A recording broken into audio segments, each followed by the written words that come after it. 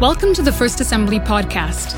We hope you enjoyed this week's message and find encouragement through the Holy Spirit. Well, good morning, everyone. If you have a Bible or device, will you open with me to the book of James, chapter 3? The book of James, chapter 3. We'll be there in just a moment. You know, there have been many questions that we have been forced to answer as the people of God in our long and winding history. Are you with me? And time again throughout our history, we've been forced to slow down at key moments and dark hours to answer a very pressing question: what is the church?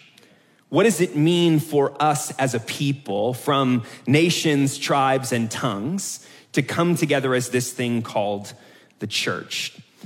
And I think many of us, along with many of you, have become convinced that we are in one of those moments. Fracturing and division, disagreement and outrage, acts of shame and moral superiority. There's polarization on the right and on the left. And I think we're in desperate need to slow down and answer this question once more. What is the church? What does it mean for us to be the church? And because of this, we have been in the midst of a series called The Church Will Rise, where we've been examining key virtues that the Spirit is trying to birth in us as a community. And these virtues are taken directly from the letters of the earliest apostles, so that in the midst of these gut-wrenching times where the world is unsettled, divided, and hurting, we can, by the power of the Holy Spirit, rise up and be His church. In this series, we've covered our deep need for wisdom. Maybe that's just me. Our need to learn our native language, which is boldness in prayer. That we need apocalyptic vision to see things God's way. And we need love, because without love, we are nothing more than a noisy gong and a clanging cymbal. And on the docket for this morning, I want to talk about blessing, thanksgiving. I want to talk about gratitude. And I want to suggest this to you this morning right off the bat, that in order for us to rise up, we must become a community of blessing in a culture of curse. In order for us to rise up and be the church, we must become a community of blessing in a culture of curse. But first, I just want to pray together. Will you pray with me? Holy Spirit, come. Come, teacher. Point out the beginning, direct our progress, and help us in completion. And Holy Spirit, I pray more than anything that the words of my mouth with my tongue and the meditations of all of our hearts would be pleasing in your sight, our rock and our redeemer. And we all said together, amen. Amen. Words create worlds. Words create worlds. These are the words of Rabbi Abraham Joshua Heschel, remembered by his daughter Susanna Heschel. Words, he often wrote, are themselves sacred. God's tool for creating the universe and our tool for bringing holiness or evil into the world. He used to remind us that the Holocaust did not begin with the building of crematoria, and Hitler did not come to power with tanks and guns. It all began with uttering evil words, with defamation, with language and propaganda. Words create worlds, he used to tell me when I was a child. They must be used very carefully. Some words, hear this line, some words, once having been uttered, gain eternity and can never be withdrawn. Words create worlds. Words construct our reality. They make sense of our human existence and our experiences. They generate worlds within which we can live. And all of this because through words, we are being formed and reformed and formed again. As the famous poet Emily Dickinson once wrote, a word is dead when it is said, some say. I say, it just begins to live that day. Perhaps more interesting to you are the words of the philosopher Friedrich Nietzsche, who wrote, all I need is a sheet of paper and something to write with, and I can turn the world upside down. Words create worlds. Think of the proverb that many of us were taught as children, sticks and stones may break my bones. Finish it with me. but words will never hurt me. Hear me, nothing could be more untrue. You were lied to as a child. With sticks and stones, our bones may break, but most of the time they will heal. Are you with me? But on account of words, the entire direction of our lives can be changed. Serious wounds, far worse than bone breaking, can be inflicted, and cosmic damage can take place. To put it simply, words coming from the heart and passing by our tongue have the ability to deal death or life. To return to words from Abraham Joshua Heschel, speech has power. Words do not fade. What starts out as a sound ends in a deed. All of this because, as the book of Proverbs reminds us, death and life are in the power of the tongue. Words create worlds. And so if words create worlds, then for us to rise as the church in this season, we need to thoughtfully consider the way we're using our words. In other words, for the church to rise, we need to become a community, myself included, that learns to tame our tongue and to recognize that we were created for one thing, for blessing. To use our speech and our tongue to speak God's world into existence. And these very concerns, words creating worlds and taming our tongue, these are at the heart of the text we're examining. Look there with me, James chapter 3. I'll start reading halfway through verse 2. Anyone who makes no mistakes in speaking, they are whole. Maybe your translation says mature or perfect, able to exercise control over their whole body. If we put bits into the mouths of horses to make them obey us, we guide their whole bodies. Or look at ships. Though they are so large that it takes strong winds to drive them, yet they are guided by a very small rudder wherever the will of the pilot desires. So also the tongue is a small spark of the body, yet it boasts great exploits. How great a forest is set ablaze by a small spark.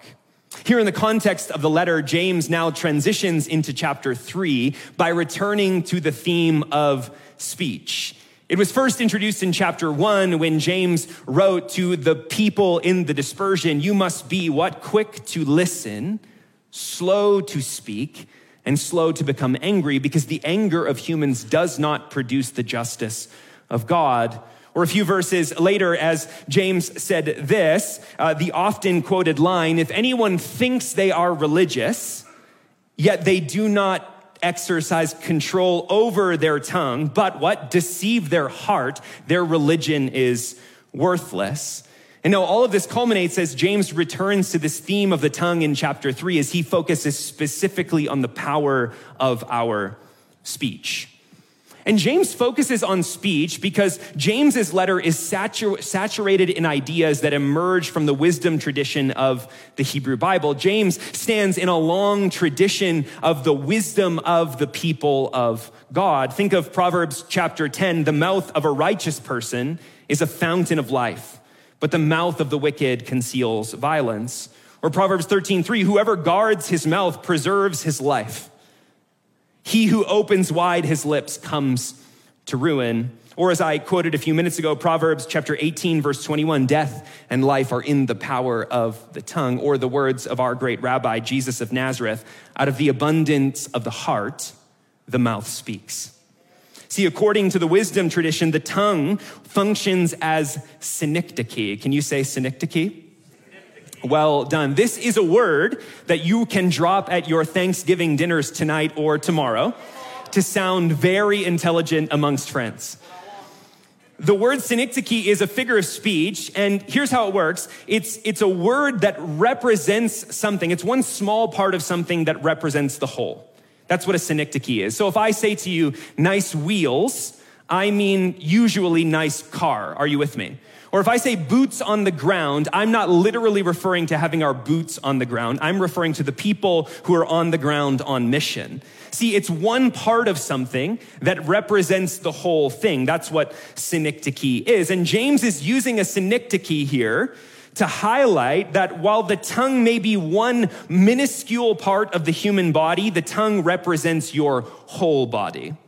And while this may seem strange to us in our modern context, the tongue is highlighted for a particular reason, because our ability to keep our tongue in check will show our ability to keep our whole person in check. See, according to the apostle, if we are not controlling our tongue, it reveals a far more insidious problem. Are you with me? That the unseen parts of our hearts are actually wildly out of control.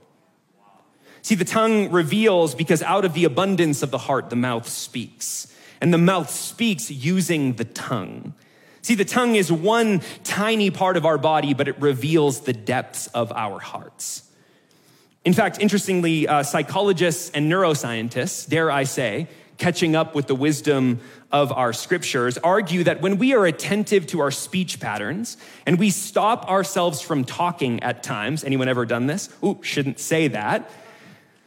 James laughed, I like that. Something significant actually takes place in our brains. And what we've learned from neuroplasticity, or sort of brain plasticity, is that as human beings, we possess the ability to reorganize and restructure our own brains by making new connections and participating in what psychologists call cortical remapping. According to experts, one of the primary ways that we can make new connections in our brain and new maps of meaning is by what? Becoming aware of our speech.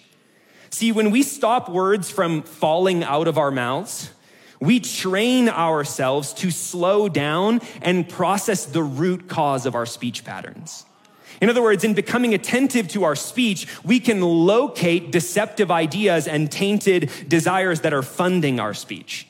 And then once we home in on those ideas and desires that are funding our speech, we can weaken them. And once we weaken them, they can become malleable and changeable so that we can begin to reconceptualize our ideas and desires based on the teachings of our scriptures.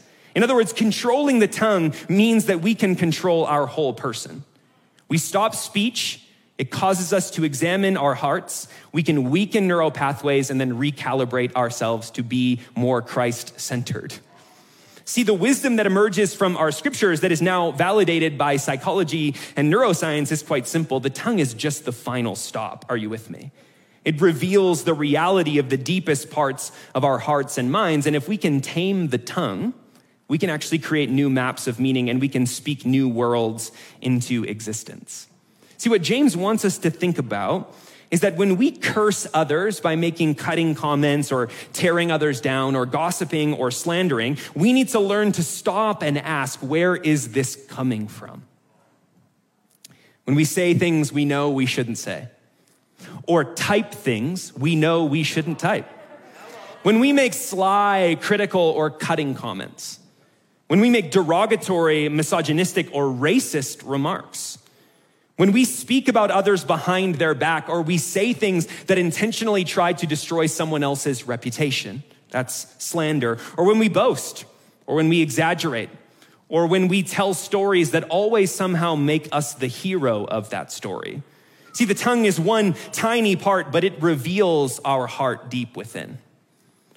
There's a story that's probably folklore, but I came across it in my study for this morning and I wanted to share it with you. Apparently, so the story goes, a woman came up to clergyman, theologian, and evangelist John Wesley. If you're unfamiliar with him, he was one of the key leaders of a revival movement within the Church of England that's now called Methodism. But this woman came up to John Wesley, referring to Jesus's parable of the tenants, and said to John Wesley, "My talent is to speak my mind." And apparently the preacher responded, "Well, God won't object if you bury that talent." Or as another famous revivalist preacher once said, if the envious, the defamers, and the backbiters were taken out of the average church, there would be revival overnight. You see, words create worlds. And if you're not convinced by ancient wisdom and modern neuroscience, James follows for us with 3 word pictures to help us understand his argument: the bit and the horse, the rudder and the ship, the spark and the fire. Now, there are 3 significant things about these word pictures that we should notice, and the first one is power. Notice that according to the imagery, the tongue has no power in and of itself. Are you with me? But the tongue is the focal point through which power is channeled. The bit, the rudder, and the spark are powerless outside of an appropriate context. What would we do with a bit but no horse? I don't know, walk around with it, I guess. Or a rudder but no ship? I mean, that would be very odd. Or a spark but nothing to light on fire. You see, the bit, the rudder, and the spark, they function as a focal point through which the direction of the horse, the ship, and the fire are navigated. In other words, the tongue is the focal point of so much power in the imagery. Are you with me? But second, notice the contrasting in size. I mean, the bit, the rudder, and the spark are tiny compared to a horse, a ship, and a forest fire. The contrast draws our attention to the value or the importance of the tongue in the body. The tongue is vastly out of proportion relative to the size of our body, but the impact is massive. John Calvin once remarked that the slender portion of flesh, referencing our tongue, contains the whole world of iniquity. Finally, there's control that's embedded here. The word picture highlights that horses are not simply controlled. Are you with me? I, by the way, just an aside, terrified of riding horses. I mean, they are a powerful animal. Anyone else? Yeah, thank you. I'm glad one other person. Other people are like, you don't love horses? Ships don't simply move in the proper direction. And sparks require an appropriate context. Otherwise, they will cause massive destruction. See, horses will run wild, ships will flow with the winds, and sparks will turn to fire and consume everything on their path. Similarly, the tongue, when it is not controlled, will not naturally lead you in the right direction. Somebody say amen. It will cause massive destruction. In other words, the tongue is just the final stop. It's the minuscule but powerful key component that reveals who we truly are and what we truly believe.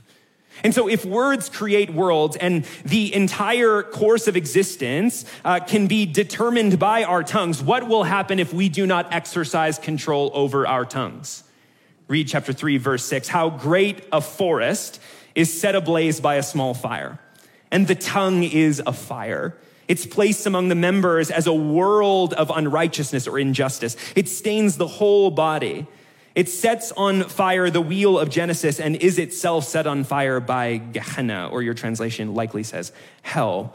So James here uses another imagery taken from the wisdom literature. The tongue possesses the ability to burn the world down. The turn of phrase that James uses to describe the destruction is actually really hard to translate into English from Greek. It could mean the course of existence. For Lion King fans, it could mean the circle of life or the wheel of Genesis. Regardless, James is trying to highlight the cosmic nature of the tongue's power. Are you with me? James highlights that the tongue can undo the entirety of the created order. There's a cosmic dimension to our speech. It seeps into all of creation. Hear me, the tongue can undo the very course of God's design for the world. The tongue can undo the circle of life. It can destroy communities. It can build up unjust structures. It can deliver sting and death, because through speech, we possess the ability to bring new beginnings, new identities, new structures, indeed new worlds into existence. You see, words create worlds. And according to James, the tongue's fiery, destructive power will affect all of human existence from beginning to end. And he warns us, hear me. James says this as a pastor, as a wisdom teacher. He says, your tongue can be corrupted, it can be co-opted and set on fire by the very power of hell. You know, as the vast majority of us will remember, May 1st, 2016, a wildfire began southwest of Fort McMurray. Only 2 days later, the fire swept through the entire community, forcing the largest wildfire evacuation in Alberta's history. Upwards of 88,000 people were forced to leave their homes. Sweeping through Fort McMurray, the fire destroyed about 2,400 homes and buildings, and it continued to spread across northern Alberta and into Saskatchewan, consuming vast amounts of forested areas. There was an estimated cost of $9.9 billion in damage. This is the largest costing damage or disaster in Canadian history.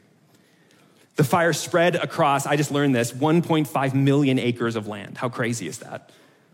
And here's what James wants to tell you, is while that fire is horrific and destructive and it displaced many people, he wants you to know that your tongue can do even worse damage than that. It's a fire. And it can be used to burn the whole world down, to burn people, to destroy places, and to devastate communities. You see, because words create worlds. Look at verse 7. For every species of beast and bird, of reptile and creature can be tamed and has been tamed by the human species, but no one can bring the tongue under control. No human can bring the tongue under control. It is an uncontrolled evil overflowing with deadly poison. By means of the tongue, we bless our Lord and Father, and by means of our tongue, we curse people who are made in the likeness of God. James actually uses a bunch of language here that's lifted from Genesis chapter 1. You see, according to Genesis 1, all of the creeping land animals and birds and reptiles, they're to be brought under control and ruled and reigned over by humanity. And James is saying, listen, all of the created order has been tamed by humanity. Lions, tamed. Killer whales, tamed. Bears, tamed. Hippos, tamed. Cats, mostly doing their own thing. Am I right? Loch Ness Monster, still looking, okay? But the point is clear. Listen, hear me, that humans have tamed the wildest animals and the craziest creatures, but the apostle is cleverly acknowledging that in spite of our ability to tame all of these animals, we cannot tame our tongues. One tiny piece of flesh. But follow me, and this has been interesting to me to think about. As careful readers of the scriptures, we know that there's one thing in particular in the early chapters of our story that humanity failed to rule over: the snake. That humanity failed to rule over the snake. Genesis chapter 3, if you want to turn back there with me quickly, keep your finger in James, turn back to somewhere around page 3 of our story. I'll start reading at verse 1. Now, the serpent was more clever than any of the wild animals that Yahweh God made. And he said to the woman, "Is it really true that God said, 'You must not eat from any tree of the orchard'?" And the woman said to the serpent, "We may eat of the fruit of the trees of the orchard, but concerning the fruit of the tree that is in the middle of the orchard, God said, 'You must not eat from it, and you must not touch it, or else you will die.' The serpent said to the woman, 'You will not surely die, for God knows that when you eat from it, your eyes will be open, and you will be like the divine beings who know good and evil.' And the woman saw that the tree produced fruit that was good for food, and was attractive to the eye, and was desirable for making one wise. She took of it and ate it." So notice, the snake speaks to the woman. Are you with me? Speech here. Challenging the very word that was spoken by God. As Dallas Willard famously said, the snake didn't hit Eve with a stick, but with an idea. The snake speaks out a deceptive idea. God is holding out on you. God is not good. God is against you. The snake speaks lies because when the snake speaks lies, he speaks his native language. The idea spoken by the snake feeds to something that's disordered inside the woman. The spoken idea latches onto a disordered desire and it turns the world upside down. Hear me, the snake with his tongue by the power of speech turned our whole world upside down. All it took was saying one thing, because words can create new worlds, fallen worlds. See, the consequence of not taming the snake was that death entered the world. And according to James, the tongue functions the same way. By not taming the tongue, death and chaos and destruction will continue to fill our world. Similar to the snake, the tongue has become an uncontrolled evil, and it overflows with death-dealing poison. You see, James wants us to know that behind the death-dealing poison of our tongues is the snake, the devil, the slanderer, who inflames the tongue in hostility to God and one another. See, the snake, according to the Gospel of John, was a murderer from the beginning and does not stand in truth because there is no truth in him. And when he lies, he speaks out of his own character because he is the father of lies. James continues, by means of our tongue, we bless our Lord and Father, and by means of our tongue, we curse people who are made in the likeness of God. From the same mouth comes blessing and curse. Again, James uses language here that's taken directly from Genesis 1. Yes, Genesis chapter 1, humans are made in the image and in the likeness of God. Now, the word image is the word that we often hear and we often use to describe this. James is actually the only New Testament author that uses the word likeness. And that word means something like same essence or same substance. That somehow, according to our biblical authors, humans share in the very substance of God. That there's something of God in us. Now, why would James say this? Because he wants you to know that if humans share in the very nature and substance of God, then when you curse another human, you are in reality cursing God. When you curse another human being, you are in reality cursing God. When we bless other humans, we in reality bless God. Because hear me, all humans, regardless of their socioeconomic status or their political leanings or their personal persuasions, they all are made in the image and likeness of God. And when we curse them and when we speak curse over them, we are in reality speaking curse over one who shares the image and likeness of God himself. How often does this happen for us in our lives? We come into the church, we sing praises to God with our tongues. We say, bless you, brother, bless you, sister. We speak words with our tongue that we say come from the Holy Spirit. We say that it's good to be together. But when we leave, we start criticizing one another. We start cursing other humans, or maybe just cursing generally by the time we hit the parking lot because everyone's trying to get out at the same time. Are you with me? Hello. How often does this happen that we use our tongue for both blessing and somehow for curse? In fact, the rabbis cautioned against cursing for the very same reason. One should not say, let my neighbor be put to shame, for then you put to shame the one who is in the image of God. Or in the words of the Testament of Benjamin, the good set of mind does not talk from both sides of its mouth. Praises and curses, abuse and honor, calm and strife, hypocrisy, truth, poverty, wealth, but it has one disposition, uncontaminated and pure towards all men. You see, words create worlds. Verse 10, from the same mouth comes blessing and cursing. My brothers and sisters, these things should not be so. Does a spring pour forth from the same opening both fresh and brackish water? Answer, no. Can a fig tree, my brothers and sisters, yield olives or a grapevine figs? Answers, no. Neither can salt water yield fresh water. James concludes this section by returning to a different set of word pictures, which force us to think about something that God has created, doing something that is antithetical or opposite to its nature. A spring that somehow could produce fresh and salt water. Have you ever seen one? Or a fig tree that is somehow producing olives, or a grapevine that is producing figs. None of these things are possible. And so James uses this imagery to secure the main point of what he is saying this morning. Humans were created for blessing, so how could we possibly produce curse? We just weren't created for cursing. We were created for blessing, to speak blessing. You see, the tongue can be used for the highest good and the lowest evil. It reveals the reality of our hearts and minds. It shows whether we are salty and producing evil fruit or whether we are fresh and we are producing good fruit. As Jesus of Nazareth said in his great Sermon on the Mount, every good tree produces good fruit, but the bad tree produces bad fruit. Hear me, a good tree cannot produce bad fruit, nor can a bad tree produce good fruit. Every tree that does not produce good fruit will be cut down and thrown into the fire. Thus, you will know them by their fruit. Another gospel writer says, you will know them by their love. And what I want to say to you this morning is you will know them by their speech. Friends, the world will know us by our speech. In a season like the one we are in that's filled with disinformation and ideology and propaganda and divisions on all sides of the political aisles, and we are not exempt from this. We feel the pull of division even in our own community. And as Ben preached a few weeks ago, we need wisdom to stay together because we will not be divided as the world is divided. But hear me, cursing one another and gossiping and slandering and criticizing, these things will only drive us apart because that is the native language of the devil.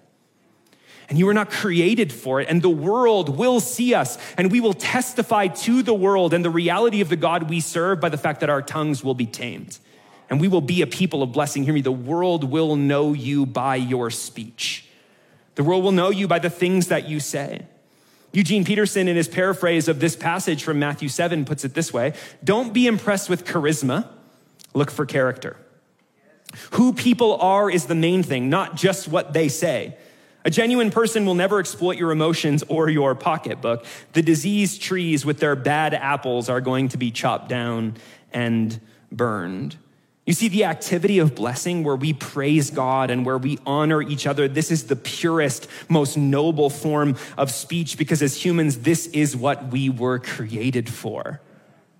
As one scholar puts it, the tongue, which is also a created entity, must conform to its nature and produce a single effect.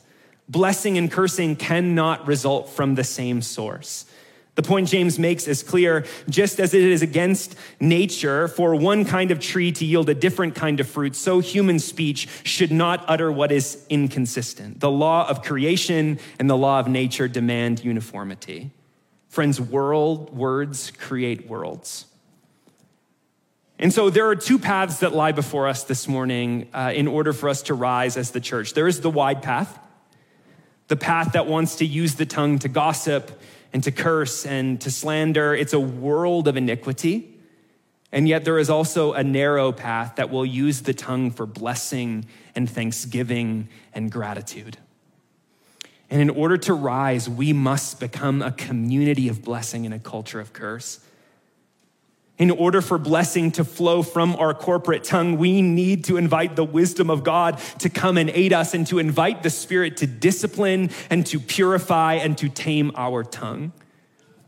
In the 4th century, Augustine said this about this passage. He said, "He does not say that no one can tame the tongue, but no one among humanity can tame the tongue.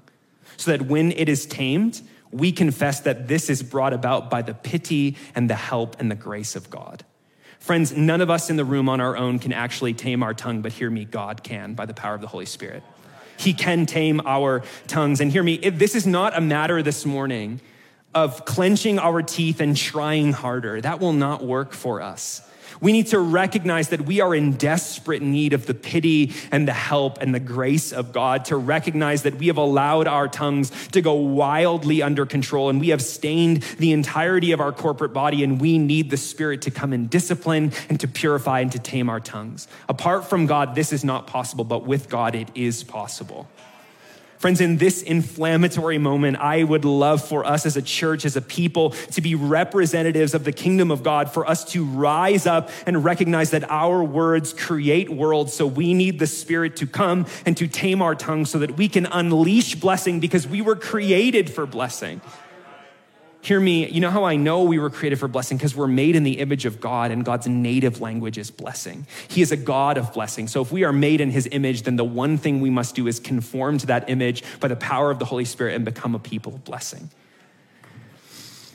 So as I invite the band to return this morning, I want to say something very clear to us, and I think this is true, and I've prayed about this a lot this week, and I think this is the one thing out of everything I've said that the Spirit wants to say to us. So listen in, lean in for a moment. Our impact in the world will never exceed our ability to bless. You know, they often say that the speed of an organization or the growth of an organization moves at the speed of trust.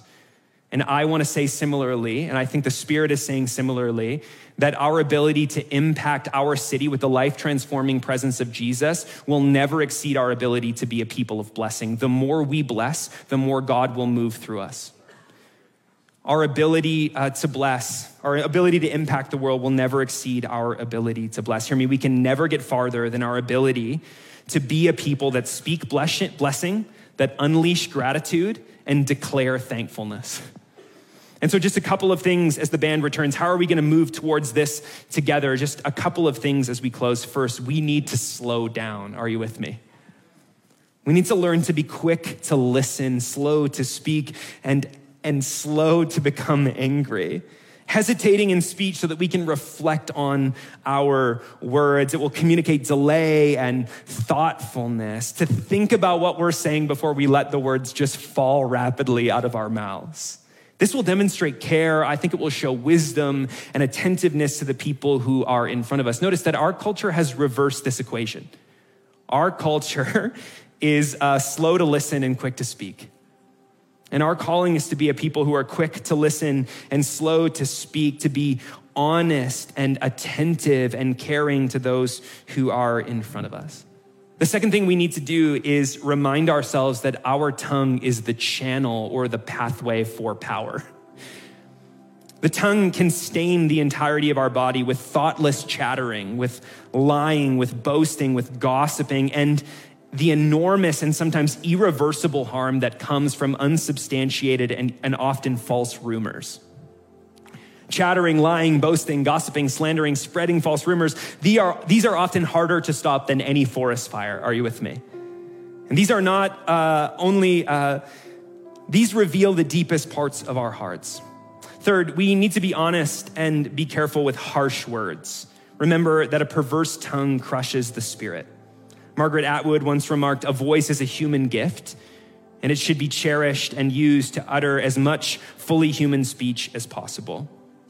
But finally, the mouth of a fool gushes folly, and the mouth of the wise speak wisdom. I wonder what would happen if we became a community that was slow to speak, that was careful with our words, and by the power of the Holy Spirit, eliminated gossip and slander and meddling, and we understood our own human limitations. What would happen? I honestly think that we would begin to move with the wind of the Spirit, but I don't think that would even be enough, because in order to rise, it's not simply that we need to eliminate unhealthy speech patterns, but more importantly, we need to recognize our true calling as the people of God to rise up as a people of blessing. See, in order to truly rise, I think we need to unleash blessing, which will first happen in our community here as First Assembly. And as that begins to happen here in our community, it will start to bleed out and it will start to stain the whole world. What would happen if what was staining the world was not unrighteousness and iniquity and filthy speech, but what was staining the world around us was blessing? I have this dream that we become a community that people come to because we are the people who speak in the native language of what it means to be human, the language of blessing. You see, words create worlds. And if words create worlds, then we must use our words to testify to the truth, to speak God's world into existence, to unleash goodness and blessing with the power of our tongues. And no matter what anyone tells you, hear me, your words are creating worlds. I have a 3.5-month-old at home. And I've never been more aware that the things that I say to her in this very formative time are some of the most important things that I could ever say to her or speak over her. And I know, based on her reactions, even though she can't speak, I know that she recognizes one phrase undoubtedly, and the phrase is, "I love you." I have been singing it to her. I have been speaking it to her every day since the day that she came home. Yeah, is that for me? This is just the vision. What would happen if this is who we were as a people? That the words that we spoke over one another were words of blessing and hope and life and gratitude and thanksgiving. What if we became a people that started by the power of the Spirit to conform to who God wanted to make us to be? That is a people of blessing. See, I am so aware in this moment where speech is running rampant, whether it be physically spoken or typed on a keyboard, that so much hate is being thrown into the world. And what would happen if we were a people that blessed when we were cursed? If we said, "I'm so grateful for you, I'm thankful for you, I love you, here's what I see in you, let me just speak this over you." There is power in your tongue. Your words create worlds. Friends, our impact will never exceed our ability to bless. And so I just want to invite the Spirit, I want to invite you to spend time thinking about this in these days. Of course, it's Thanksgiving. This makes sense. Speak words of gratitude and thanksgiving. Share with your tongue what you are thankful for. But it can't end there. It's not a one-day-a-year affair. It's like saltwater ponds don't become fresh water for one day and then salty again overnight. Are you with me? Our impact will never exceed our ability to bless. So here's all I want to say. Take time today and for Thanksgiving to share what you're thankful for, and maybe, just maybe, get vulnerable with each other and speak those things that you love about one another, that you're grateful for in one another. But then maybe, just maybe, if I can offer us something to do as we move from today and tomorrow, maybe just make a note on your phone once a day to reach out to someone in your life and just speak words of blessing over them. One person a day. Doesn't have to be much. I got a text from Pastor Ben yesterday. I'm praying for you for tomorrow. It's like that. These are words of blessing. This communicates that what's happening in the heart is something thoughtful and it's coming through the tongue. It's being communicated. So friends, my prayer for us is that we would be a community that rises up in blessing in a culture of curse. Let's pray together.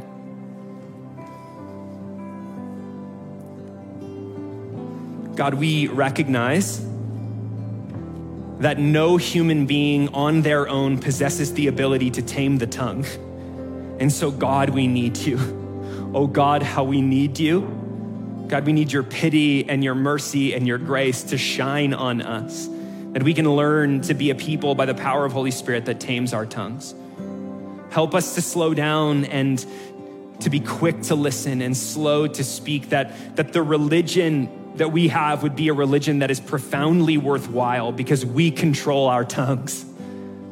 That we would care for one another, and more than anything, God, I pray that by Holy Spirit, you would move in our hearts to become a people that just unleash blessing here in our community at First Assembly. And I pray, God, that would bleed out into our city. And I pray that it would stain our whole city. I pray that our city would know that we are a community of blessing. We're a people of blessing. We're a people of wisdom and vision and boldness and prayer and love. And we speak our native language. We speak blessing. God, make this so by your power and your power alone. We pray these things in the name of Jesus. Amen.